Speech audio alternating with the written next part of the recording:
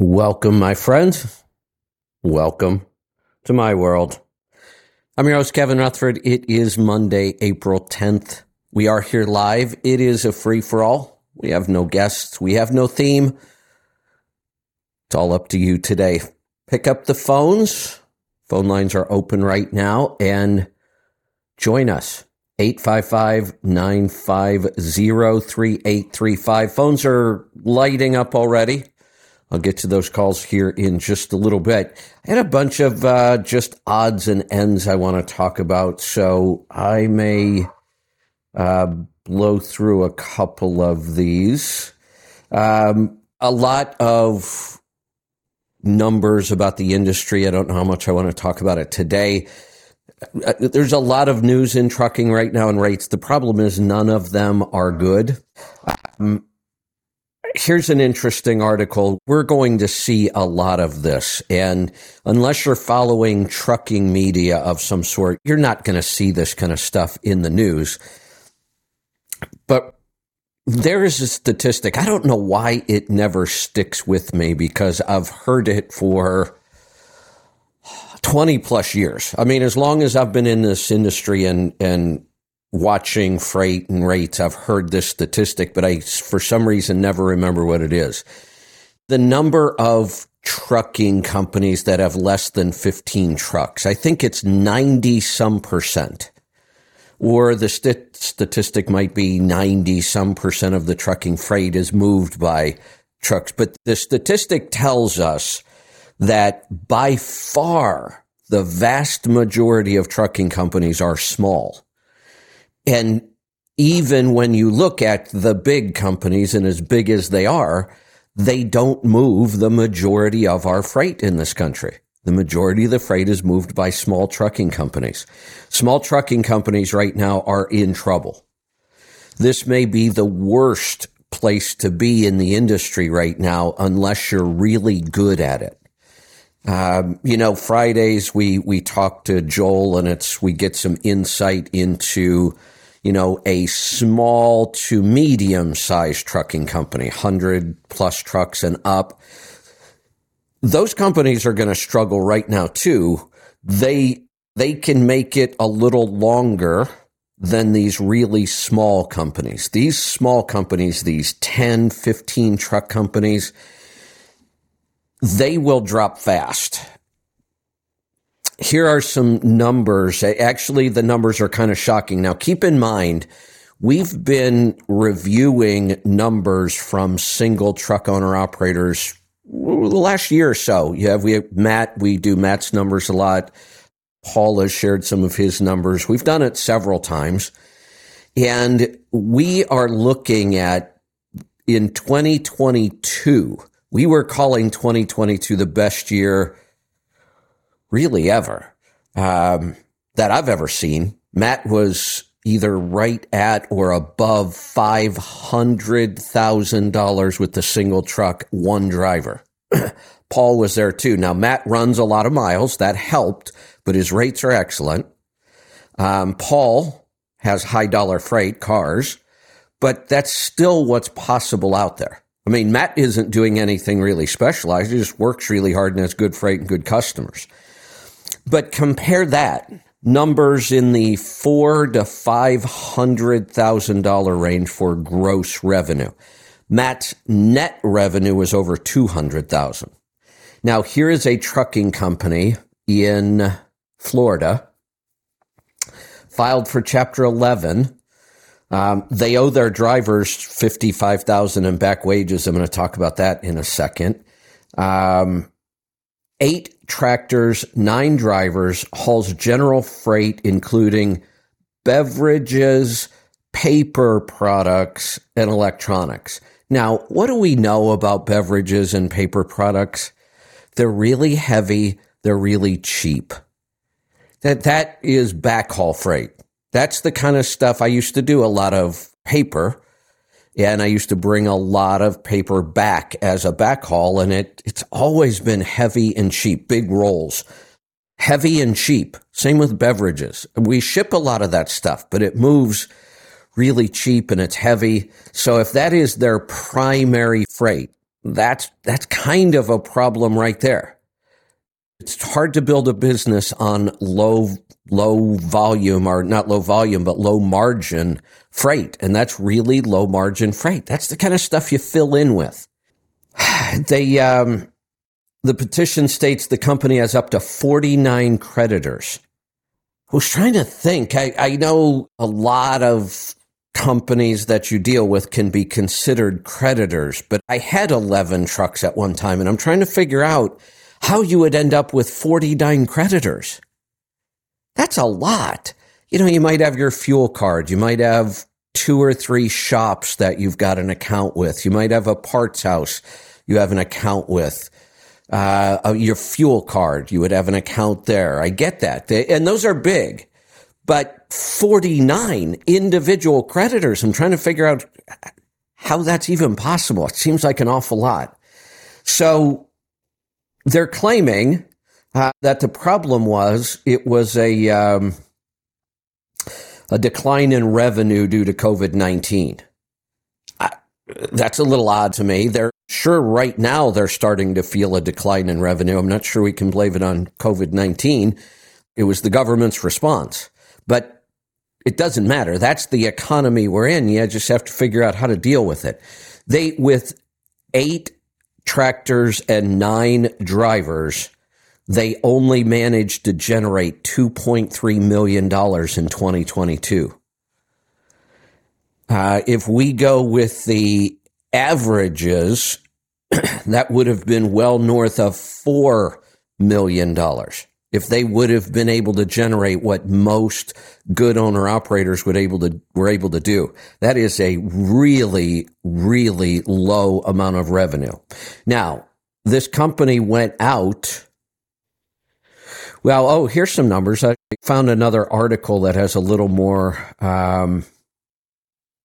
The trucking company's Chapter 11 case management summary states that 10 1099 drivers are collectively owed nearly $55,000 in back wages, and 1 W-2 employee is owed $3,500. Part of the problem here is piss poor reporting. Independent contractors, 1099 drivers, cannot be due back wages. They're not paid wages. Wages are taxed as wages. This is poor reporting. Here's another big problem. Here's a trucking company, small, somewhere I thought up here it said 8. Let me go back to that. 8 tractors and 9 drivers. How then can we have 10 1099 drivers owed money? Another flaw in the reporting, but we'll look past that. But here's a problem. They're using independent contractors, and they owe money on tractors. That's the next paragraph. That means that they're running this basically illegally. These guys aren't independent contractors. This is one of those companies that when freight is good, they start paying more on a 1099 because they're not dealing with taxes and Social Security and all the other crap, workers' comp. And the minute things go south, these companies are toast. And that's what's happened. But now we have drivers. I did the math. Each driver's owed about $6,000. I got to tell you, most people I know, most drivers who are taking these types of jobs don't have $600 in their savings account. They can't handle a $6,000 hit like this. They will now file bankruptcy more than likely. This is how the domino effect happens. This is what takes down economies. The odd thing is we're still adding jobs to this economy. It's the whole stagflation thing. Here's some numbers on...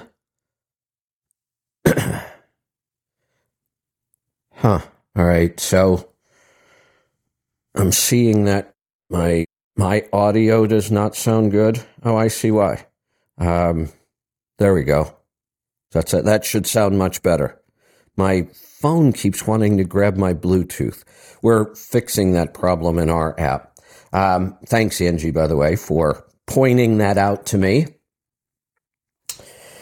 All right, where was I? Oh, yeah, let's get back to some numbers on what they owe. They owe $654,000 for 6 Freightliner tractors and 1 Wabash trailer. They owe $61,000 for a 2021 Ford F-150. They owe $50,000 on just some random bank loan. They owe $45,000 for another 2018 Freightliner box truck. They owe, boy, they owe the Small Business Administration $150,000. Yeah, there's an awful lot of people stuck holding the bag here. All of these companies are then affected by this bankruptcy. That means more bankruptcies follow. It's not good news. There's a lot of this going on. All right. Another article here, 4 trends driving demand for truck leasing. We're going to see a lot more leasing going on. I'm not going to go too deep into this. Mostly fleets that are doing this. If you're an owner-operator, unless you can call me and tell me why you're leasing a truck, you just shouldn't be leasing a truck. I'll just stay there right now. Truckload capacity flips from unsustainably tight to unsustainably loose. The rejection rate falls to a 3-year low. I've been talking about the rejection rate. This is a new metric. We've never watched this before. In fact, for the most part, FreightWaves kind of brought this to everybody's attention back in 2018. That was the first time we ever saw this index. Now, during the lockdowns, the tender rejection rate got down to like 2.6, I think. But that was very short, and that was right during the month that everything shut down. There was no freight moving anywhere, and then it bounced right back. Other than that one time since 2018, this is the lowest ever been. We're under 3, and that's not good, and it happened really fast. This metric tells us about capacity, how well capacity is matching demand. And right now, it looks really bad. And again, it flipped really fast. I don't know that I've ever seen a metric around freight flip as fast as this one did. What else do I have here? I have an interesting chocolate study. I'm wondering if I should hold that for Wednesday or not. I may hold it, talk about it on Wednesday. I'll just tell you what it was right now. If you follow health news, I do. Recently, there was this article about how dark chocolate helped you lose weight. And when I read it, I thought it was a little wonky. I thought, well, there's some weird statistics in there. And then I kind of blew past it and didn't think much of it, mostly because I tend to ignore this kind of stuff. It's all over the place now. Usually it's a mess. I could probably go dig and figure out who did the study, who's getting paid, was the study done properly. So most of the time I just read these things and blow right by them anymore. And here's why. Turns out this study was completely phony. They did it on purpose, and they did it to prove how easy it is to get the media to pick up these health stories. It was not peer-reviewed. It's not true at all. It's completely fake. Nothing about the story was real.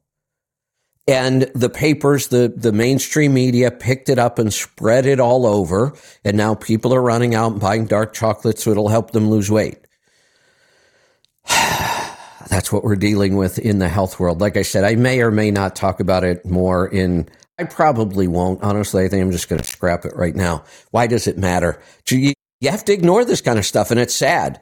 It's sad. People want proof. When it comes to health news anymore, I don't care about proof. That's why right there. People go, oh, no, look, I have proof. Look at this article. Yeah, I know. There's articles like this every day. It's not proof of anything. Let's get to some phone calls. Let's get started today in Pennsylvania. Luke, welcome to the program. Good morning, Kevin. Hey, question on childhood vaccines like diphtheria and polio and that type of vaccine. What are your thoughts on that, and why do you have those thoughts? Interesting, because my thoughts have changed. For the most part, I was kind of brainwashed like the rest of us. You know, I have a mixed approach to this. If you're my age, I'll be 60 in a couple weeks. We didn't get a lot of those vaccines that kids get now. We got the diseases. I had all of them. I had measles, I had mumps, I had rubella, I had scarlet fever.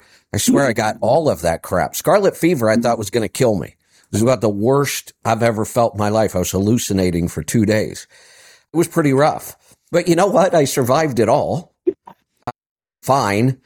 But we started taking those vaccines and nobody really talked about it. And, we were of the mindset that if a doctor says you should do something, you should just do it. We treated doctors like God, and we need to stop that. We need to really stop that. So I had probably the same attitude towards most childhood vaccines as the general population. No big deal. We take them. Nobody dies. We don't seem to have those diseases anymore. So why make a big deal out of it? Except my mind has now changed. If they thought that they were going to get us to keep taking more and more vaccines, I think they made a big mistake. I have heard more people now claim that they are true anti-vaxxers and they are proud of it. And I'm starting to put myself in that category. If I had a child today, I'm not sure that they would get any vaccines. When you start to look at the history, people say, oh my God, we wiped out polio. Except if you actually go back and look, the numbers started decreasing in polio before we even had the vaccine. That happened in most of these things because humans have the ability to build natural immunity to almost all of this stuff. And we do. But then we just keep vaccinating. And when you look at the vaccination schedule now, it is disgusting what we are pumping into our kids. So if I had children today, I would be doing a lot more research, and I would probably be making the decision that they wouldn't get any. They'd be homeschooled and they wouldn't get any. Okay, because my wife is a stay-at-home mom. She's homeschooling her oldest. We have 3 that are not school age yet, and the youngest one, she's not gotten a vaccine for them. And I was just wanting your take on it, and I'm more and more leaning towards no vaccines. Yeah, I just don't see the need anymore. I really don't. I don't know that there ever was a need. Maybe at one point with some of these diseases it helped, but I'm not convinced anymore. Not convinced of what they've been telling us. And when you watch the schedule of vaccines grow over the years and you watch the rates of autism go through the roof, and there's always been this talk that vaccines are increasing the rates of autism, and they've always said, hell no, that's stupid, you're wrong, you're a conspiracy theorist. I'm not so sure anymore. I do think there is something there. Right, and with as much BS as they fed us with the COVID vaccine, how much was BS before the COVID with the other vaccines that we just bought into? Correct. Absolutely. And this one was so bad that, first off, it didn't work really at all. It worked for very short periods of time and then lost all effectiveness for the most part, and seems to be causing a lot of harm. I think that's why this one isn't getting a pass. Enough people are looking at this and saying, hell no. The numbers are horrendous. The WHO even has already said children should not be getting the COVID vaccine anymore. There are countries. There are countries, I think Switzerland or somebody has now dropped the vaccine completely. And that's exactly what should happen. The world should drop this. This was a mess. This was a disaster. It was a mistake, and it should be stopped immediately. Yes. Okay, well, that just helped cement it in my mind. I think we're done getting vaccines for our kids. Yeah, I don't have to deal with it. I don't have children. But on that note, my son Michael called last night. Michael has the twins, and they have another one on the way. So Congratulations to him. Yeah, it's exciting. And they are looking hard right now. They're trying to get the twins into private school. There's no way they want them in the school system. And if they don't, they may just homeschool. That's the only option left. We can't go to these government indoctrination centers.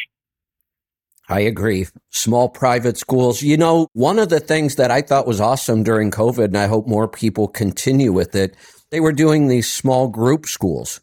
You know, you get 10 or 15 parents together, and maybe you even have a teacher in there, somebody with teaching credentials, and you set up your own little school. I hope a whole lot more people start doing that. Yes, I do too. Okay, well, thank you. You're welcome. Thanks for the call. Yeah, big changes going on. The public schools are losing students rapidly to private schools, small schools, homeschooling. I think it's an excellent trend, and I hope it continues. Let's go to Texas. Steve, and welcome to the program. Hey, Kevin. I had a couple things, and one of them is about Instacart, and then another thing you were just going over the numbers, people's numbers and stuff. And last year, we got our taxes back, and our taxable income for my wife and I and the business all combined was $330,000 taxable income. And my fuel is 75 cents a mile. Wow. So my fuel cost is extremely high. Yeah, it was. So, so there's always room for improvement on the fuel mileage, but we don't have our schedules. We don't have a lot of time sensitive schedules. So as fast as we get it loaded is as fast as we get it empty is as fast as we get it reloaded. Here's the thing. When you've got net numbers like that, then we're not too concerned about the fuel cost. We're just not. And you explained why it's that high. You have to run hard to make the schedules, and you're making it work. The revenue is there to make it worth it to run that hard. You netted significantly more than this company that just filed bankruptcy that I was talking about. You netted significantly more than they grossed. I think I did the math, and their average was about $280,000 per truck. Gross. I can't imagine trying to run 9 trucks with drivers with that low of a gross revenue. No, that's definitely on the low side for what's out there. Yeah, well, when you see that their first 2 top commodities are paper and beverages, well, that's the garbage freight. That's the backhaul stuff you just fill in with.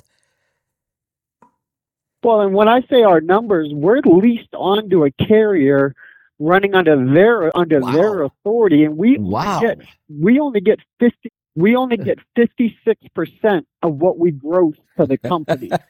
So hold on, I'm laughing because I swear if you put that out to a group of 100 owner operators, you're going to get 56% of the revenue. They would shoot you. There would be mutiny. There's no way they would take that job. But look at what it does. This is why it pays to understand the business and the numbers, because you can't make comparisons. Most owner operators would look at you and scream, hell no, I'm not working for 56% of the revenue. But look at the result. That's incredible. And if my truck grosses over $600,000 to the truck, the easy math is we gross over $1 million to the company. With our one truck, earn over $600,000 with one truck. That is incredible. And let me ask you a question: do you care that they kept 44% of the revenue? I don't even ask. I don't question. Right. Some stuff we got 2 in the trailer right now. They've told us it's a favor. We're not going to get nickels on these vehicles, but I don't care because the year to date is amazing. It's incredible. I would be in their office saying, thank you for running such an amazing company that you get to keep 44% and I get to make a ton of money. Exactly, and our truck, I've listened to you for a very long time. Our truck has got 860,000 miles, and we got drivers asking us it's a 2018, and they're asking when are we going to trade it in, and I'm like, ain't gonna. Now it's starting to make us money. Now it's paying for itself, and I'm running it till the wheels fall off. Especially in this market. Absolutely. Yeah, with this truck, I will say, we've talked about Cummins, and Cummins has had their issues. I'm definitely learning that the DD15 for the 2016 to 2020 has their issues for sure. One of them is the cylinder head. Drivers are and that's with our revenue last year. We have 25,000 into the engine between the cylinder head and rod and main bearings, just because some senior drivers that I know, some veterans, suggested to do them, but turns out I really didn't need to do them. But it was in the shop, so I did I it. was just about to say, the last people in the world to listen to about rod and main bearings are veteran drivers, if they haven't kept up with this. And I don't know how you couldn't. I can't imagine. We stopped replacing rod and main bearings about 2 decades ago.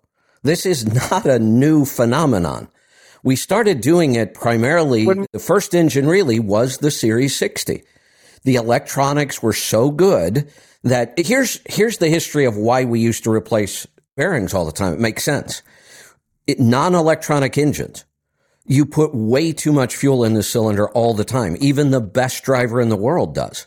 The worst drivers are horrible. The only thing controlling the amount of fuel going into that cylinder is your right foot. That's why we told drivers, You can't lug an engine. You can't let a diesel lug down. Well, that's not true anymore. We do it all the time now. We actually have a name for it. Call it downspeeding. But you couldn't do that on a mechanical engine. But no matter how good you were at driving one, you got too much fuel dilution because there was no control of that fuel flow. And that just destroyed the bearings. 250,000 miles, we just used to replace them. With the first electronic engine, that stopped. And almost unheard of these days to replace rod and main bearings unless you're doing a rebuild. And the service manager at the Detroit shop that did it for me, when the truck had 670,000 miles on it, and when I went in to see him to pay the bill and get the truck, he's like, look, I don't know what you're doing with your oil samples. He goes, but those rod and main bearings were just like new. He goes, you did not need to replace them. I said, I had 130,000 miles on my previous oil. And so then I went on to him about the OPS. Yeah. Yeah, that had to be shocking because my guess is he was thinking you were one of those guys still changing your oil every 10,000 miles or something. Yeah, absolutely. Yeah, so my last one had 130,000 miles on it. So. Yeah, nice. Yeah. All right. So the other topic I was calling about was the Instacart. These drivers that, they think we're only subject to the Walmarts. We use Instacart a lot, and I know they've got a markup on the groceries, and then you got a delivery fee, and then if the delivery goes good, you got a tip fee. But like we went through Amarillo a couple of days ago, my wife's got the timing figured out. I got the truck washed, and we got our groceries at the same time. 2 things knocked out, and we got better groceries from a better store using Instacart. So drivers should try using Instacart. Absolutely. I remember the first trip that I went out on was the same trip I got busted down in Texas.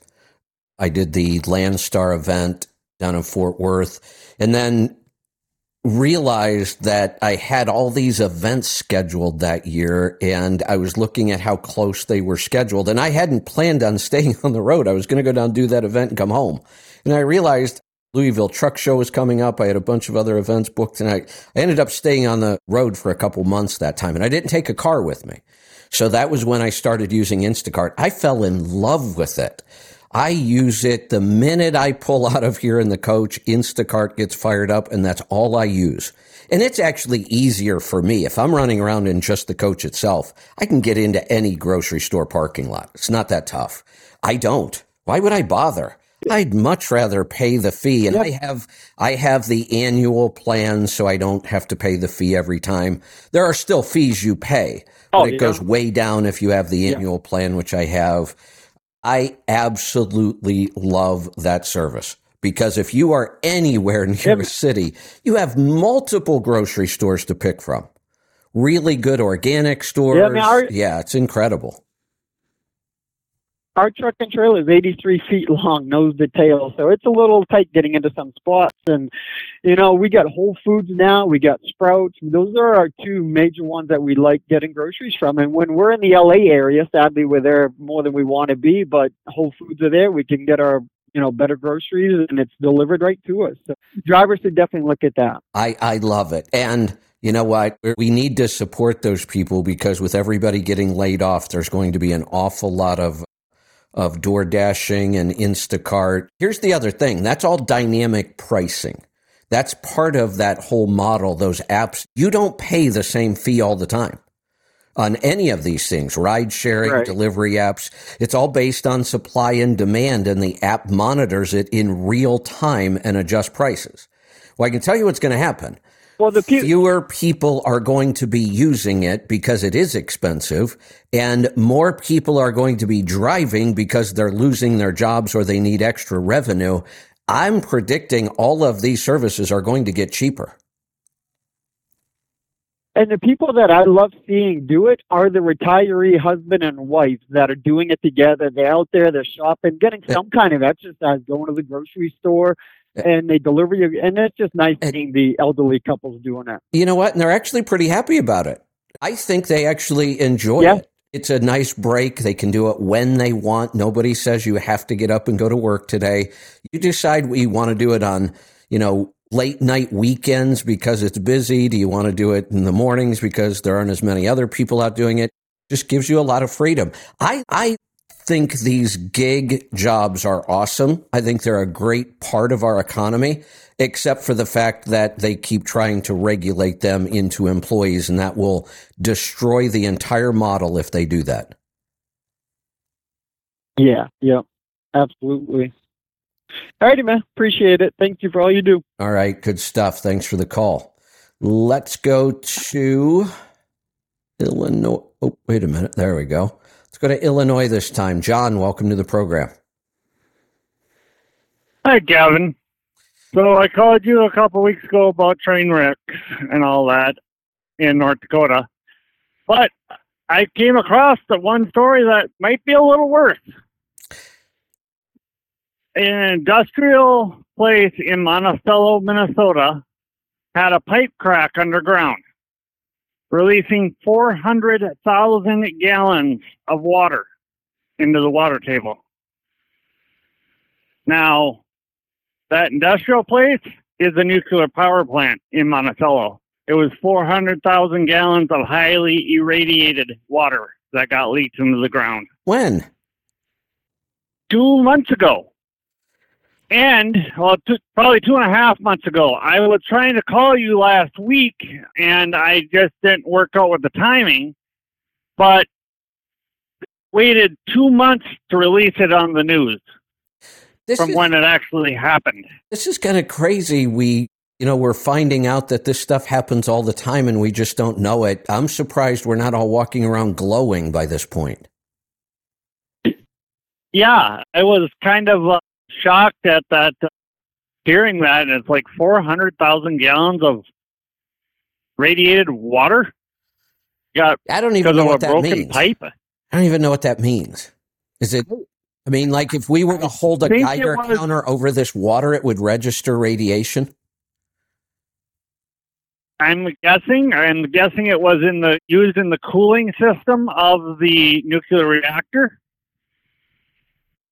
Why would right next to the core? I don't know anything about nuclear reactors, but I'm wondering why the water, if we're just using it for cooling, why it would ever be coming in contact with radiation. I don't know. It was in the news and everything, and it doesn't sound good. Right in Monticello, Minnesota. So no, it doesn't. And that train wreck I had called you from a couple of weeks ago. Yeah. The EPA still hadn't been on site. Big surprise there. They were just the EPA is counting They're too busy back in D.C. writing new rules to push us into electric trucks. Yeah, they were just counting on the railroad company to take care of it in a orderly fashion. But I believe that Forever Chemical that built out west there in Ohio, or out east in Ohio, it was also on that train wreck in Wyoming, North Dakota. Unbelievable. Into a farmer's field. We're so focused on getting vehicles off the road that we've spent 3 decades making really, really clean. Our vehicles today are extraordinarily clean.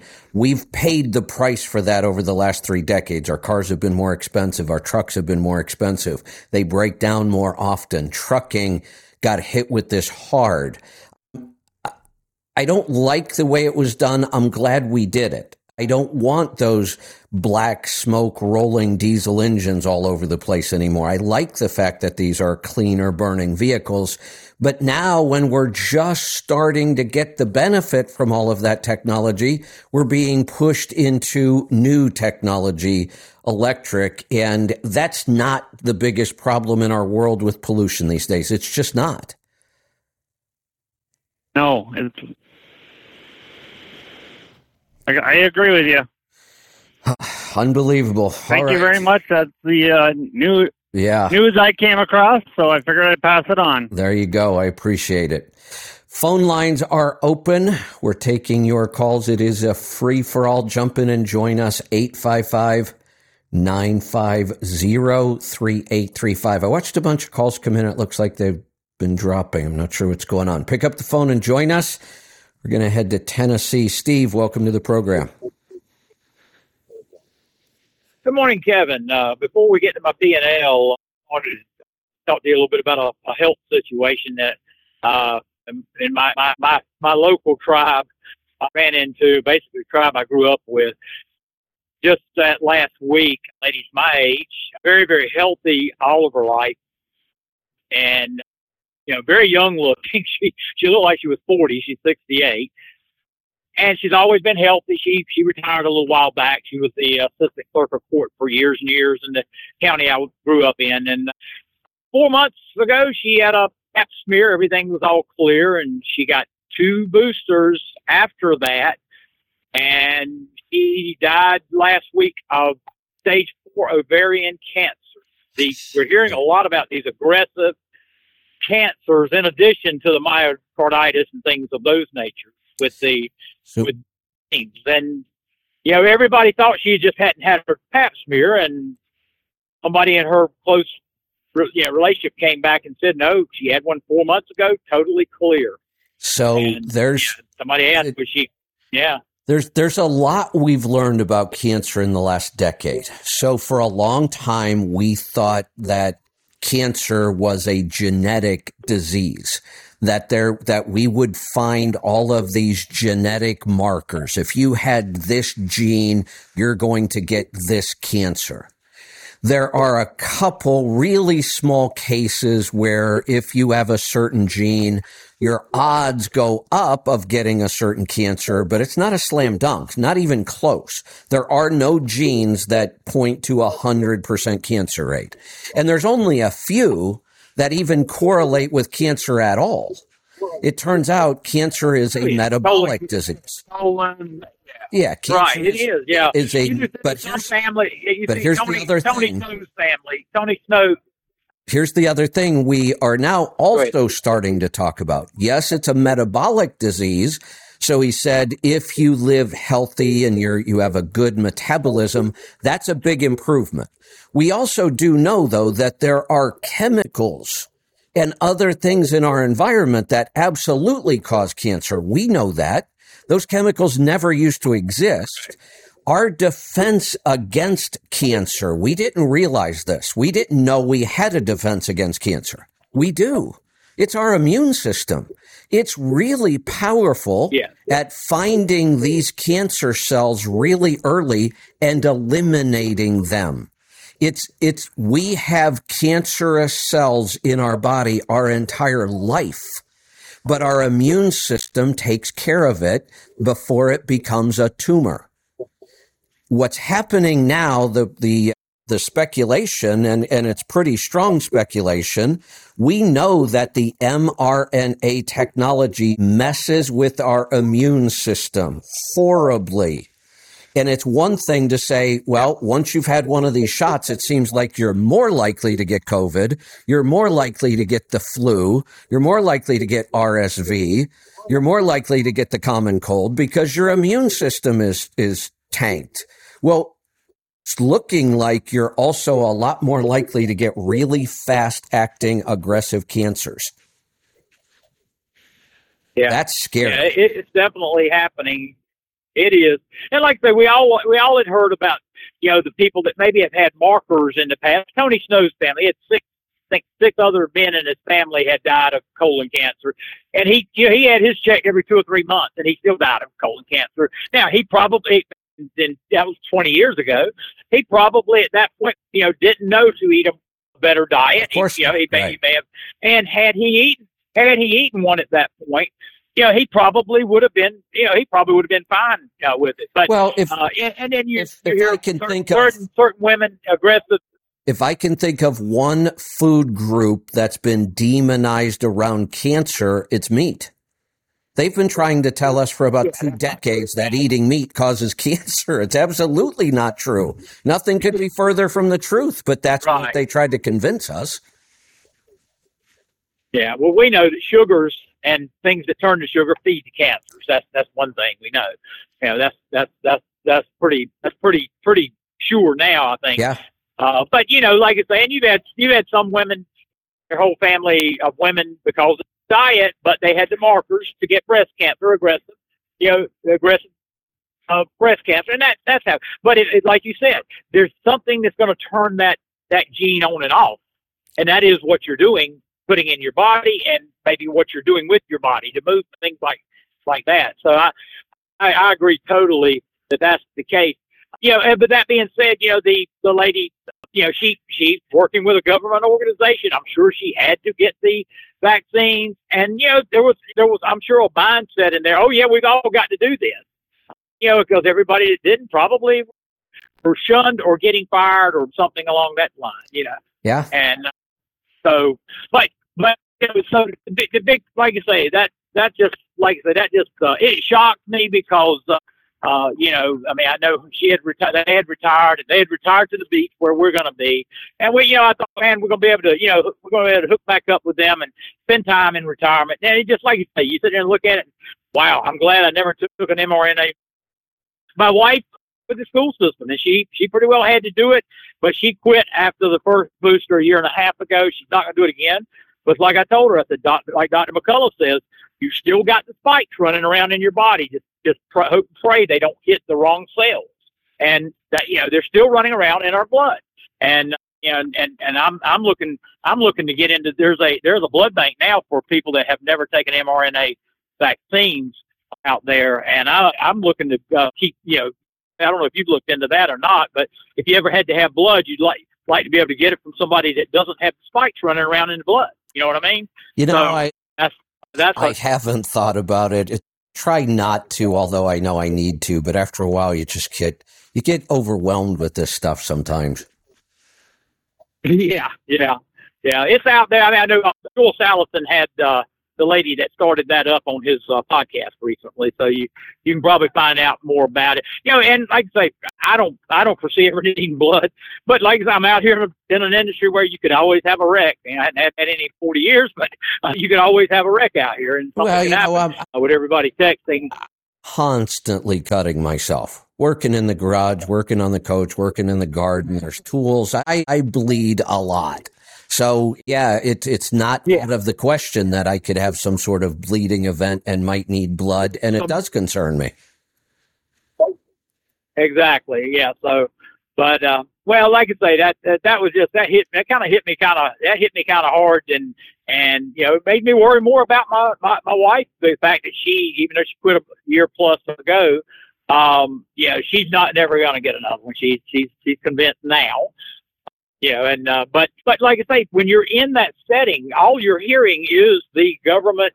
You're hearing the government, what the government, propaganda is. That's it. We've got to do this, and that's what they're hearing. She wasn't wild about it, but she did it, and she did it up. She didn't. She quit. She quit a little early. She quit about 6 months before she retired. She did quit early. So hopefully, I don't know if the body's able to get rid of these spikes or not. But Dr. McCullough says it's kind of like Russian roulette. You just never know when one is going to hit the wrong cell. And that's where people get different things. That's where you get, some people have strokes, some people have heart disease, some people have aggressive cancers. There's all the different things that come up. And, so we, like I say, just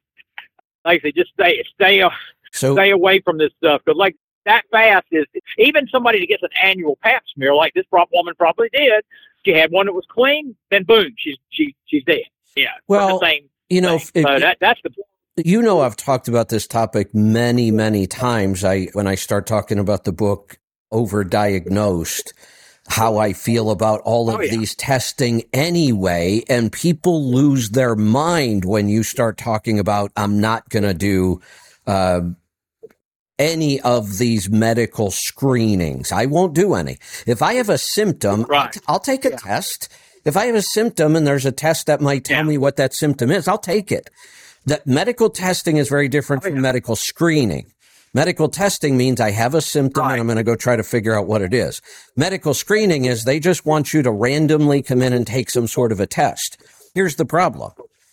Even if you do this, one of two things will happen, and that's what this book points out. You can have cancers like most prostate cancers where, you actually do have a tumor in your prostate and it is cancerous. And you know what? Sometimes the best thing to do is nothing. Prostate cancer most of the time grows so slow that you will die with prostate cancer, but you're not going to die of prostate cancer. So that's the screening that you don't want to go do anything because you're not at much risk anyway. On the other hand, many of our cancers will be what you just described. They are so fast and aggressive, all the testing in the world won't do any good. Right. Yeah, symptoms are the key. I mean, my thing is, I have two things that The answer here is to live as healthy as you can, food-wise. Don't eat anything. Honestly, carnivore is probably the safest diet on the planet these days. And this is something we started doing as a company right now, address all of the other chemical load in your life as well. All the chemicals you smear all over your body and gargle in your mouth and smear under your armpits and on your hair, and all of these chemicals that are completely unnecessary. Our toothpaste, our soaps, our shampoos, move to natural products without all the chemicals in them. There's some we're going out and finding those kind of products to put them in the store now and make it easy. Then we'll move on to cleaning products around your house and in your car. By the way, we already have those towelettes we just put in the store. Excellent for cleaning up around the truck and cleaning up yourself. Totally natural.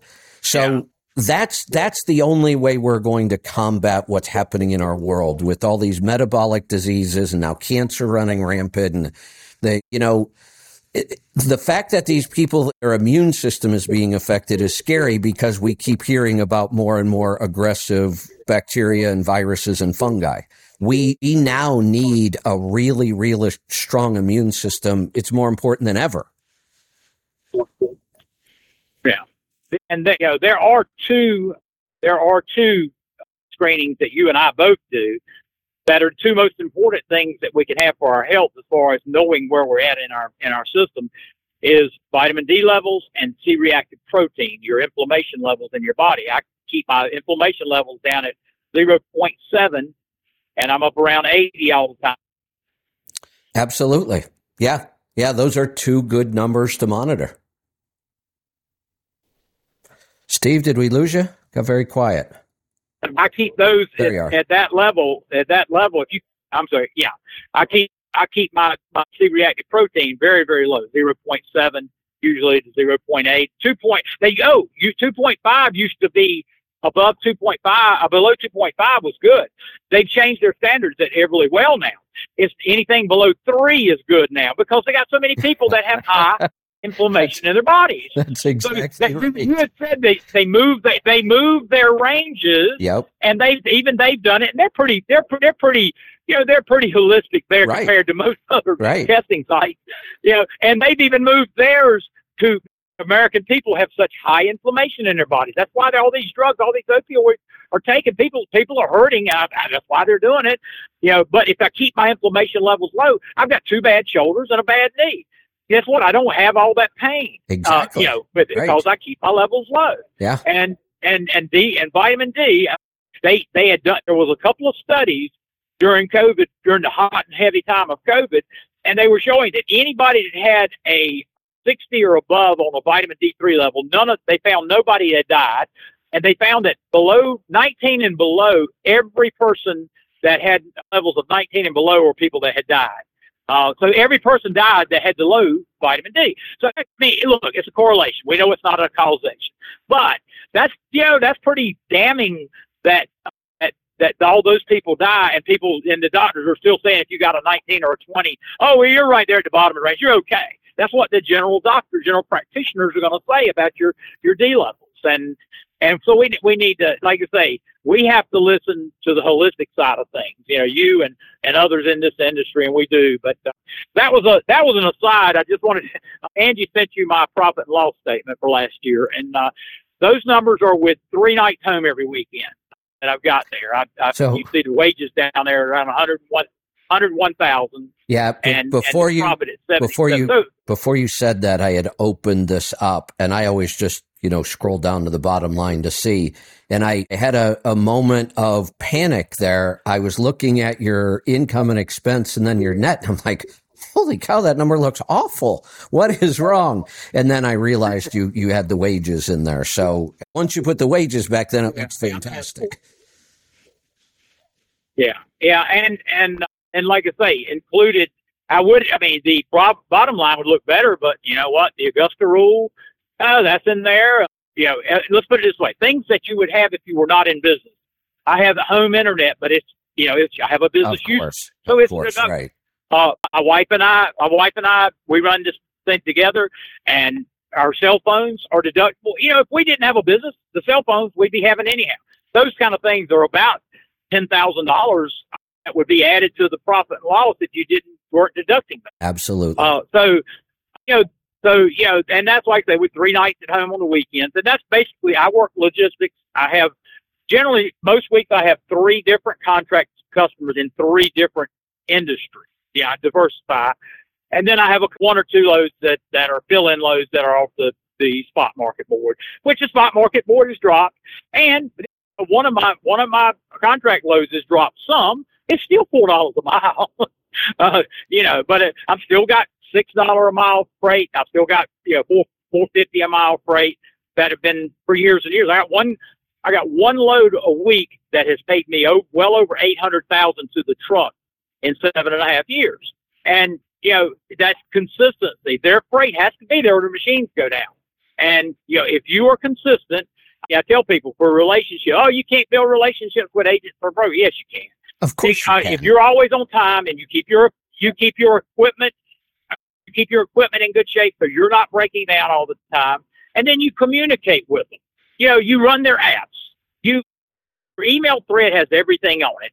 Arrived and departed shippers, receivers, POD sent to them at the end. Everything that they could ever want. It's amazing. I started doing that 8.5 years ago when I came here. I devised my own email system at that point, first loads.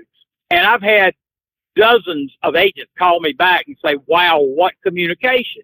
And everybody could do that. It doesn't take any extra time, but they don't want to communicate, or they don't want to know where they are. They don't want phone calls. If you get a TQL load, you're either going to get text or phone calls. If you got an outside 3PL that's there, you have to take those things into account.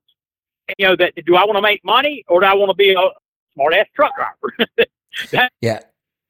And most people want to be that smart ass. Hey, Steve, I'm going to interrupt you here just because there was a headline I wanted to talk about. Now I just found another one. First off, I was going to talk about this morning, but by the time I came on the air, it looked like it was kind of already under control. There was a shooting in Louisville. And when I saw the address, they said the 300 block of Main Street. I'm thinking that's not very far from Mercer's headquarters. They're on Main Street in downtown Louisville. Yeah. I think they're west of that, though. They must be in like the 11 or 1200 block, maybe 300 would be right near downtown. Yeah, but they're not that far. 7 or 8 blocks. It'd be more 10, 12. Yeah, not far, 10 blocks maybe. Well, and here's why I just brought it up. You can see it right.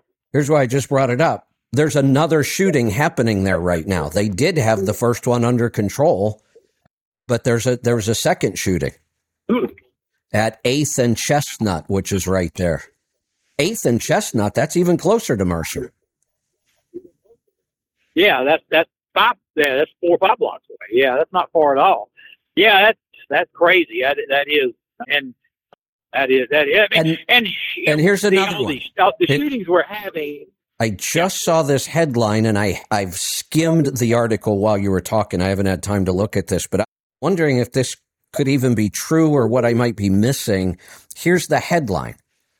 Ports of Los Angeles and Long Beach close due to widespread worker shortages. What? Those are the two biggest ports in the country. And there's nothing in those containers right now. There are a lot of containers that are they're not filling the boat. They're not filling the boat up with loaded containers in China right now. The top part of those boats now have empty containers in them. That's their issue right now. That the economy's that bad right now that we got 1/3 the number of containers that we had during that hot period. So that's their way of spinning it, so it doesn't look bad on the socialists that are in charge. Here's another headline that worries me. I had several of these this morning. PC shipments fall 29%, led by drop in Apple devices. We move a lot of electronics and computers around the country, and if it drops 30%, that's not a good sign. Yeah. No, it's not. Yeah, no, it's definitely not. Maybe they'll put some on sale. I could use a couple right now. Here's the goofy thing. This is what we keep talking about. You would expect things to get cheap, but they're not. They're getting more expensive. Yeah. We are really staring at stagflation here, I think. We added more jobs again. Yeah. The jobs market is still really strong, which is scary. Yeah, but I think it's strong on the lower end, and the lower end is coming down. All these $20 an hour you see on billboards now are coming down to $14 to start. So they're even in trucking, we've seen people. Commercial said they got a reduction in their money on their contract for being leased to the carrier for the containers. There is going to be a lot of pain going forward. Be out of debt. That's what I tell everybody. Be out of debt. Put yourself.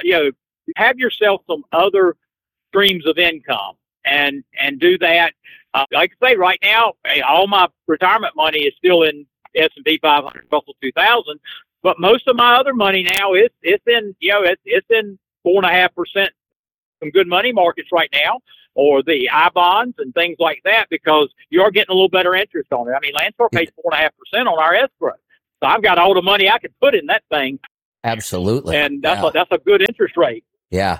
Hey, everybody needs to be doing that. Yep. You want to talk about a good interest rate? When I was with FedEx, if they had an escrow like everybody else, and they paid the going rate of interest, but then they also had a maintenance account that they encouraged people to put money into.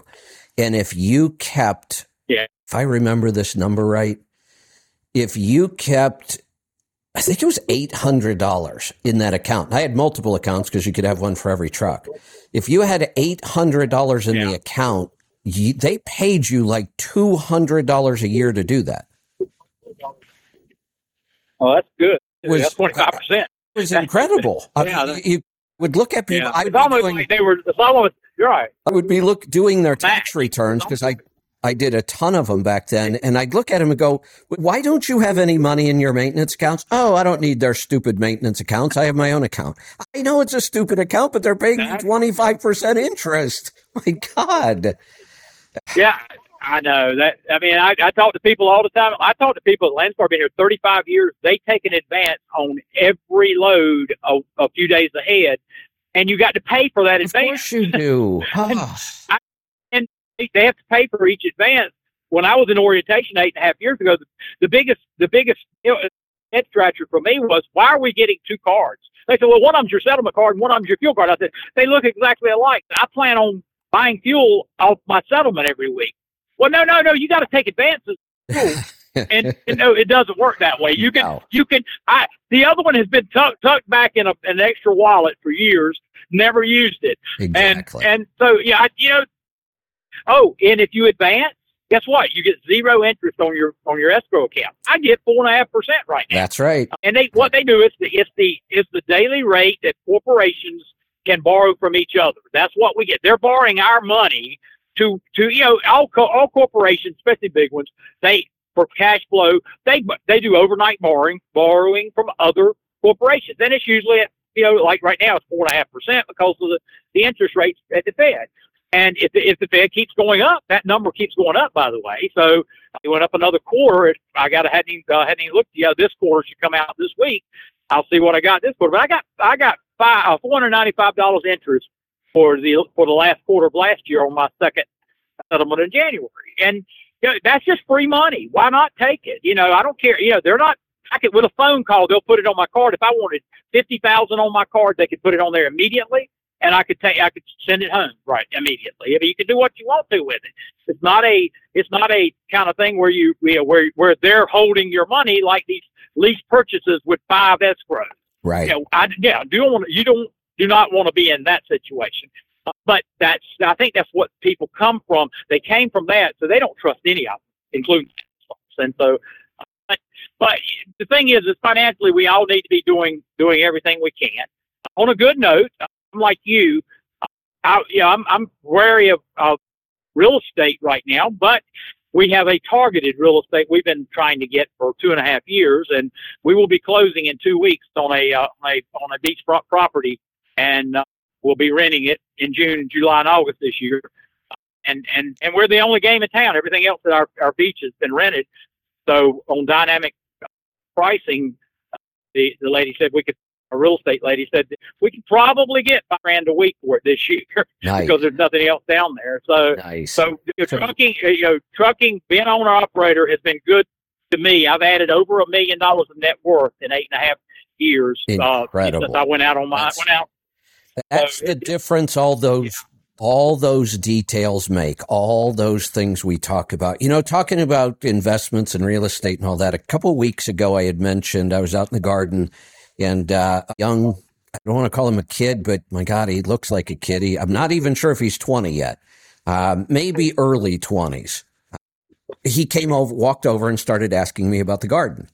And he had a story. He was, adopted, and he was brought up on a farm, and he misses it, and he wants to get back into it. Now, young though, really young, just really wanted to learn. And it was mostly about, gardening and that kind of stuff. So yesterday I was out in the garden, and he walked over again and started talking. I am so encouraged by this kid. It sounds like he had a pretty rough life, didn't have again, adopted. That's difficult. There were some other things going on. This kid is so sharp and so eager to learn. He came over just to say hi. We're talking about stuff. And he said, I just want to ask you, he said, last time we were talking, you had said you had bought some properties in the area. And he was asking me about foreclosures. And I said, yeah, 2 of the lots that I bought here in this area were foreclosures. I actually bought them for the tax money. I bought them back from the county and got a hell of a deal on them. And he said, how do you do that? How do you invest in those kind of properties? And I said, well, I help you out a lot. I said, the biggest problem is, and remember, this kid's maybe early 20s. I said, the biggest challenge with investing in foreclosures and other properties like that, tax properties, I said, you have to have cash. And he said, I've got cash. Yeah. And I thought, oh, all right. Yeah, I really like this kid. So I told him, I said, anytime, he doesn't live here in the neighborhood, but one of his relatives does. I said, anytime you're in the neighborhood, just stop over. I just love, talking with young people that are just that hungry to learn. Well, that gives you a mentoring opportunity that really is when you and help them formulate, what they're going to do and their thinking, going forward. That's the key. And that, that's the key right there is mentoring other people. Everything that you do reinforces in you how well you know it when you're teaching it to others. Absolutely. And I'm constantly mentoring people because it helps me. It helps me run my business better. And so I think everybody should, whatever you learn, go teach it to somebody else. They may not be listening. I'm very, very, as far as mentoring goes, I mean, I'll interview people for 5 or 10 minutes. I can tell you whether or not I'm going to mentor them in that period of time. If they're a glass half empty person, I'm not wasting my time with them. That's why they're always looking to improve. Yeah, that's why I told this kid, you stop over anytime you want. And I mean it. I love helping people like that. He's so hungry. He's already doing a lot of stuff right. He's asking good questions. I love that. All right, Steve, going to cut you loose. Calls are coming in. I want to get to them. Let's go to Colorado this time. Tom, welcome to the program. Yeah. Hey, good morning, Kevin. Steve's amazing. He knows his numbers. I bet you $10 Steve can tell you his combination of his junior locker junior high school locker. Probably. Yeah. Yeah, he knows them. A couple things. They're all random. The rash that I got by the train crash over there I was talking about by Geneva by the lake there, it's finally gone. So that's there's good news. And want to touch on that. We certainly don't hear about it in the mainstream media, but every group they have sent to East Palestine to do any kind of testing has gotten sick. Really? Yeah. Yeah, and I wasn't even that close. I was just by where the wind was blowing up, blowing all the atmosphere or whatever it was, I scroll a lot of headlines every day, and East Palestine is being ignored. Yeah. Well, we got to shoot, we've got 12-hour memory, everything's, now we move on. There was, 3 more shootings and, so, yeah, another train derailments, and it's ridiculous. Hey, on Twitter, I asked you so I want to make my own batch of yogurt with the probiotics in it, and like the Lactobacillus reuteri. That's pretty easy to get, right? That's what you have in your yogurt. All of the strains, I don't know that they're not difficult to get. You just have to know where to get them. Sometimes a little hard to find them, and you've got to be specific because L. reuteri itself doesn't really tell us enough. There are lots and lots of strains of L. reuteri. We actually have to have the right strain. And it might be something with some weird designation like R203. I mean, it's weird, but we can tell you exactly where to get it. And I thought we were still giving it away. Did you happen to ask Angie that?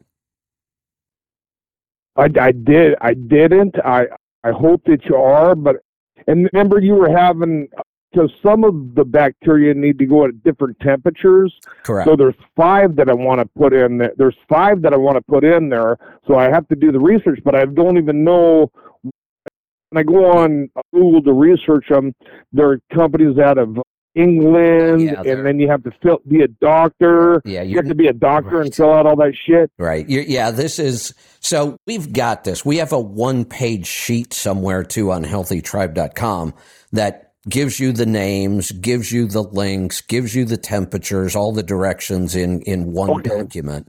Now, the one thing I will say, if you want multiple strains in the same yogurt, the way I would do it is I would culture them separately and then mix them afterwards. Because that's what I'll probably do. Some of the strains culture at 100, some of them culture at 109. That's too big of a split. It's a if huge you try difference. to do it at 100, the stuff at 109 isn't going to multiply very well. If you try to do it at 109, the bacteria at 100 is probably going to die off. So you should culture them separately, mix them after. But I'll put you back on hold. Yeah. Angie says we do have yogurt tabs. I'll ask her. I'll ask her on Healthy Tribe, and she can shoot it over. Yep. And then I want to get something for.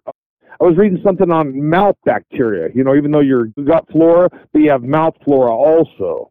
And so I couldn't figure out where you were talking about your ultraviolet light mouthpiece for your teeth. I couldn't find that thing at all. But when you get it in a store, as long as I have my teeth still. So one of the things where, we work with the company a long time before we bring them into the store. If I find a product I'm interested in, then typically what I do, I don't tell the company anything. I don't contact them. I just buy the product myself and start testing it. And we're doing that with this system. We have not made a deal with the company yet because we're not quite ready. We do have the founder and CEO of the company coming on the show. We do have her booked. And we're getting closer all the time. But, there's two reasons. One, we don't want people running out and buying something that we're not confident of yet. And two, once we are confident of it, we don't want people running out and buying it somewhere else. Buy it in our store. Wait until we get it. We will. Right. So her whole take makes total sense to me. The dental approach is you have to constantly clean and scrub and disinfect your mouth, right? I mean, that's the approach. They originally told us we should brush 3 times a day after every meal. We should use these, pre-brush rinses. We should use this mouthwash afterwards. All of that stuff is toxic. It is the nuclear approach. It wipes out all the bacteria in your mouth. And just like all the good bacteria, the good bacteria too. Yes, just like the rest of our body. If we wipe out the bacteria, the bad stuff has a better chance of taking hold when we stop killing everything. So the approach shouldn't be to try to kill everything. It should be to try to kill the bad bacteria and multiply good bacteria. Her claim is toothpaste is completely irrelevant. You don't need toothpaste at all. If you just wanted to brush your teeth with water, that would be fine. We should be using very, very soft brushes. We should not be overly stimulating the gums like they told us we should be. And the entire goal of dental care should be to get the pH and the bacteria in the mouth correct. And once you do that, the teeth are self-healing. Self-healing. Self-healing. That's incredible. I had to do my I had to do my 34, and I was so I've been it's easy to forget or put it off, but there's just no reason with the electric toothbrushes we have now, driving down the road, to not be brushing your teeth, the soft toothbrush. There's just no excuse for it, and I'm probably guilty of maybe not, when I went and had the deep cleaning, said that I had a little gum disease, but everybody heard that bacteria. Everybody does. Yeah. Everybody has gum disease. Yeah, because our bacteria is so screwed up in our mouth. And yet, look at, so let's take somebody who does a pre-rinse of some kind. There's several of those out there. Then they brush their teeth. Then they floss, then they probably use some sort of a mouthwash. And they're probably very proud of themselves for taking such good care of their teeth, exactly the way they've been told to do. And yet they have cavities, they have gum disease, they're constantly at the dentist. And I want somebody to go through the list of ingredients on those 3 products. It looks like a giant science experiment. I can't believe we put that crap in our mouth every day. I did, and so I was watching a video that a doctor, and he was talking about the bacteria, and he said, do not use toothpaste if it has these ingredients in there, or mouthwash that have these, because that's exactly what's happening, is killing all the bacteria in your mouth. So that's, and that totally makes sense, At least he seemed like he knew what he was talking about, and your mouth can heal itself. Yeah, there's a big push in this area now. This is like the next wave of natural health is dental and oral. When we were at the convention down in LA a couple weeks ago, I'll bet just off the top of my head, I bet there's somewhere between 5 and 10 companies that were really promoting a lot of this same kind of stuff, a lot of really natural products. And more of a paleo kind of approach. I mean, we know that hunter-gatherer tribes had perfect teeth. They didn't have cavities. They had no toothpaste, no floss, no dentist, no fluoride. Fluoride, by the way, should go away. Can't believe we're still putting fluoride in water. That is a really bad idea, and it's not doing anything to help our teeth. So there is a movement there. It'll be like everything else. The average person doesn't even know about this stuff. Once you're made aware of it, it's growing, which is a good thing. So, like I said, we have her show coming up. She's not a dentist, by the way. I didn't think that she was. She's a nurse. She does have a medical background, but she's not a dentist. Good. I'm happy it's never a doctor because I'm after COVID, unless they're natural health practitioners, I'm pretty much, and my brother's cancer, I'm pretty much opposed to them entirely. Yeah. And now I have 2 book reviews. Well, the one I've been pushing on you, which was it's funny that I just realized we wrote the same last name. Robert Kennedy Jr.'s book that I'm begging you to read. I don't think he's not entirely anti-vax. Not entirely anti-vax. He's pretty close, but there's 2 different kinds of vaccinations too, and some have mercury in them and some don't. And he's sort of claiming that the elite don't get the dose with the mercury in it. Don't know if that's true or not. You know what I mean? If we ever do find out that something like that is true, I can't even imagine. Right. Yeah, I can't even imagine. Can you imagine the shit? Right. No. Right. And then